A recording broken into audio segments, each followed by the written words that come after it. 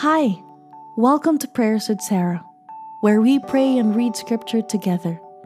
I am Michelle Sarah, and I hope you join me in this wonderful journey of growing in the faith as we commune with the Lord Jesus every single day.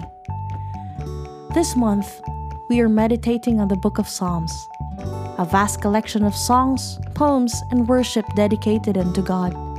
May we be able to share the psalmist's heart as we read and pray through the passages of this book. Today's scripture is Psalm 30. I will extol you, Yahweh, for you have raised me up, and have not made my foes to rejoice over me. Yahweh, my God, I cried to you, and you have healed me.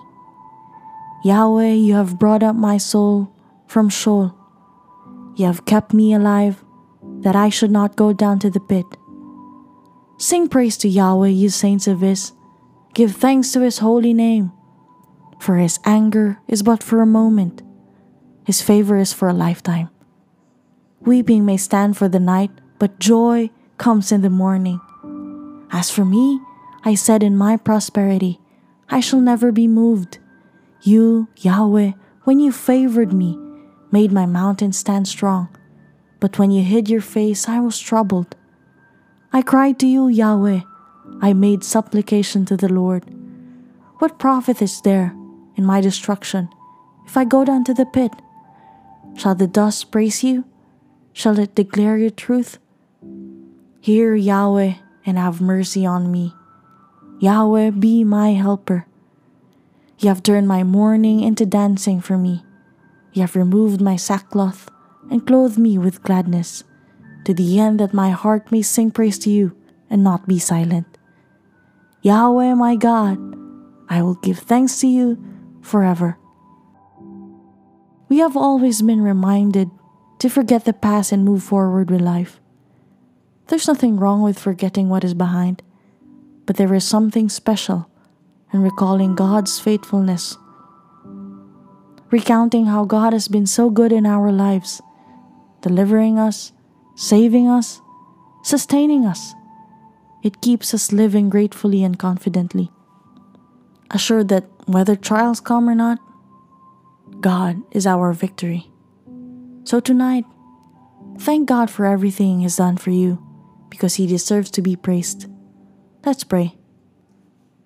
Heavenly Father, thank you for your faithfulness. Thank you for all that you have done for us. Thank you for sending your Son Jesus to die on the cross so that we may live. Help us that we may live for you and that we may continually give you glory. We thank you for the joy that you have placed in our hearts, and thank you for the victory that we have in you. Help us to be thankful at all times. This is our prayer. In Jesus' name, amen. I hope you prayed that prayer with me. P.S.